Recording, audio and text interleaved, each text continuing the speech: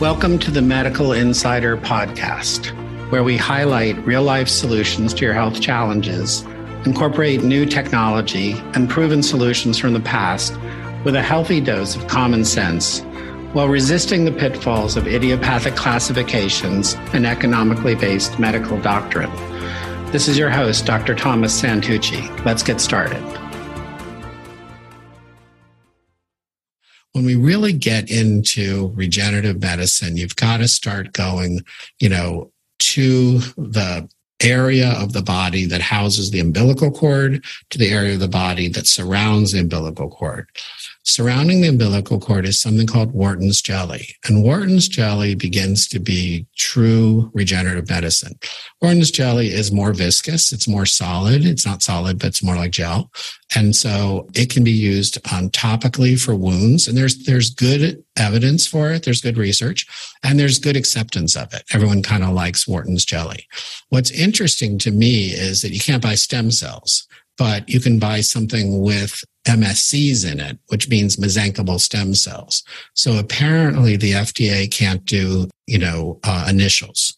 So it's just amazing to me that the thing that has the exact kind of tissue is okay. And this thing that's the pure tissue, which works way better, isn't okay until there's more research. So continuing on, the next is umbilical cord blood stem cells. And so umbilical cord stem cells are kind of a plateau. They kind of have the most virulence. They're something called omnipotent stem cells. So they're not mesenchymal stem cells. Mesenchymal stem cells can only make this middle layer of cells. These things can recreate an entire human body. The other thing is they can do it without direction. They can do it without anyone telling it what to do. The stem cells are coded to find the injured tissue and replace it. That is what stem cells do. And I think that that's a fundamental truth that's got to be gotten out there. And what we're looking for is like a consortium of kind of like-minded people and companies that just want the truth about stem cells to be there. In the United States, there's a big bugaboo about going further than that. So actually using an egg and cloning it, that's what they're doing in Mexico. We're saying anything that can create life probably isn't a valid, morally acceptable option. And obviously using aborted fetal tissue is the ultimate of the horrific things that people are trying to avoid. I had a patient ask me that last week whether we were using it. So the public understanding about what's going on with stem cells is so incredibly low. And then, the conventional medicine, your regular doctor knows so little about it that it's really just scary stuff. So the oncologists say that it creates cancer, whereas actually it probably cures cancer. In general, they're talking about runaway tissue, but that's never happened. And a lot of misinformation across the board.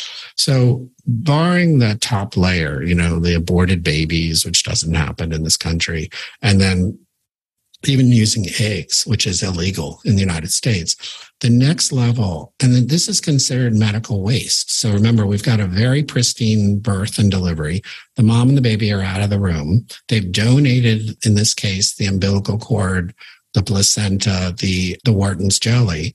And then those are harvested by, a lab that has millions of dollars of, technique and double PhDs designing the process and real care for what's going on here. And they've harvested them safely. They're filtered. There's about 23 tests that are done on each of the samples. So the samples are remarkably pristine and, they don't cause infection or cancer or side effects or across the board. Basically, it's a very, very, very contained industry. These are responsible players. We vetted 5 different labs. We found 2 that we liked. We went with one in LA and then ultimately went with one in Utah, mostly because I like the altitude and I like the attitude of the people running the shop. They were a little bit more toward our side of medicine, where they're seeing the body as a self-healing complex set of systems, but that stem cells, were uniquely set up to provide not only tissue repair, but autoimmune rebalancing, neuroendocrine rebalancing, and physical and cognitive improvements that were almost effortless. And I'll say it again. These stem cells take very, very little work from doctors. I have advanced training in neurology, biochemistry, orthopedics. I really don't need any of that to do stem cells. It's really what's the target of the stem cells, and don't mess them up while you're putting them in there. This is very simple technology. And so when we're looking at healthcare in general, when we're looking at what's going on in the United States, we're looking at inflammation, we're looking at runaway budgets, we're looking at all this stuff. What if, the primary care physician actually looked at a condition and said, okay, I'm going to be an informed generalist. I'm going to look across modalities. I'm going to fix the things that are physical first. That's a plug for chiropractors and orthopedists, but I'm going to fix the physical things first. I'm not going to do biochemistry until I've done regenerative medicine. And I'm going to come in with a relatively low cost regenerative solution before I cut open somebody's shoulder, neck, elbow, or low back. Again, our statistics are 6 to 8 times the number of surgeries in this country as Western Germany. And again, Western Germany has good doctors. They have money. They're sophisticated. We look at their choices versus our choices. And again, we're spending the most money on healthcare with something like, I forget, out of 34 countries where I think we're 32, we couldn't be doing it worse. So at a certain point, what I think we all need to do is, one, be aware. If your knees need some kind of regenerative intervention, then Wharton's jelly injections are available today. They cost about a couple $1,000s a knee. It's worth it. It provides matrix. It provides regeneration to the inside of the knee. It gives you a sort of a running start to getting physical again. Because remember, we all have to exercise. It's one of the rules. And then the IVs, unfortunately, at this point, the pure stem cells are not available. We're still looking at, trying to figure out any way to get that to happen. But exosomes are available. And exosomes are microvesicles, or little packets, remember from high school biology, little packets of chemical mediators and peptides that tell your body to make stem cells. There is some real benefit. My personal opinion is that exosomes are about 70% as good as stem cells. Stem cells have a real powerhouse capability to start healing. We've seen it in so many patients where their diabetes was out of control and now we can exercise. Or we've seen the cancer out of control and now the person's in remission. Or we've seen the rheumatoid arthritis be debilitating and now the person can open up their hands. Time after time. And, these are one-off clinical things, but there's so many of them, it's not funny. So when we're looking at this, we think that there is a groundswell of research, and the vocabulary is an IRB, so Independent Research Bureau. So these independent research bureaus, which are sanctioned by the FDA, are looking at more and more solutions. But again, a year and a half later, we don't have any of them that have been completed. This makes me concerned, worried, and suspicious, because at this point, somebody should have been able to burst through, especially when our personal knowledge of the clinical results of this is so high. So the big question always we have to ask, in life, but definitely in medicine, is what's going on? How is it true that something that can eliminate these amount of unnecessary surgeries or massive amounts of drugs that really do nothing more than mask the problem are not successfully making it through to the end?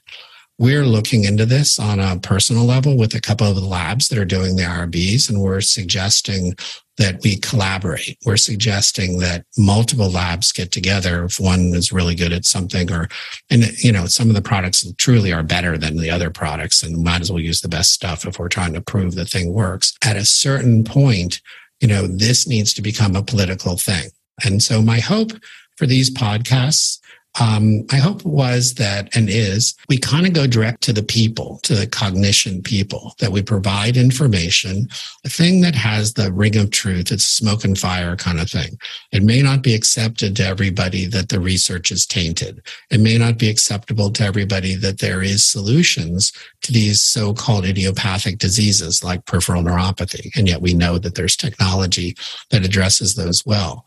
It may not be that, most people can accept that stem cells are as good as the science says they are. But after time and with repetition and with consistently serving up the common sense of this, the research of this, and the political push of this, it's my belief that all this is going to become a reality.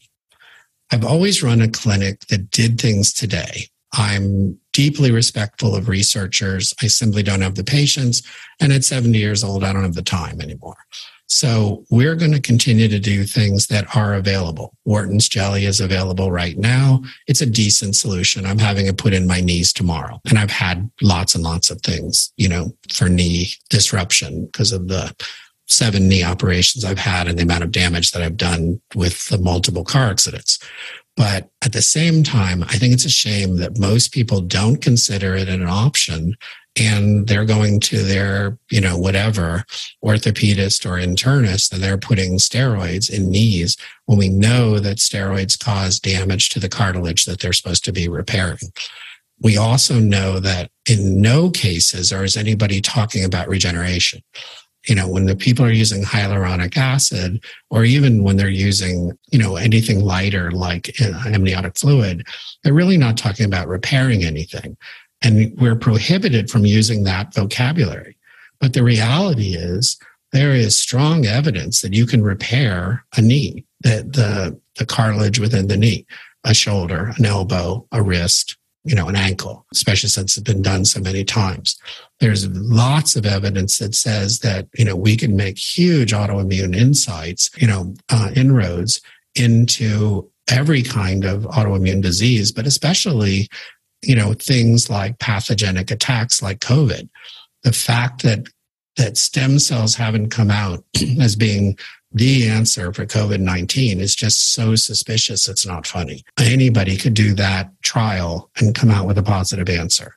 So we're actually looking into those details, again, offering our help.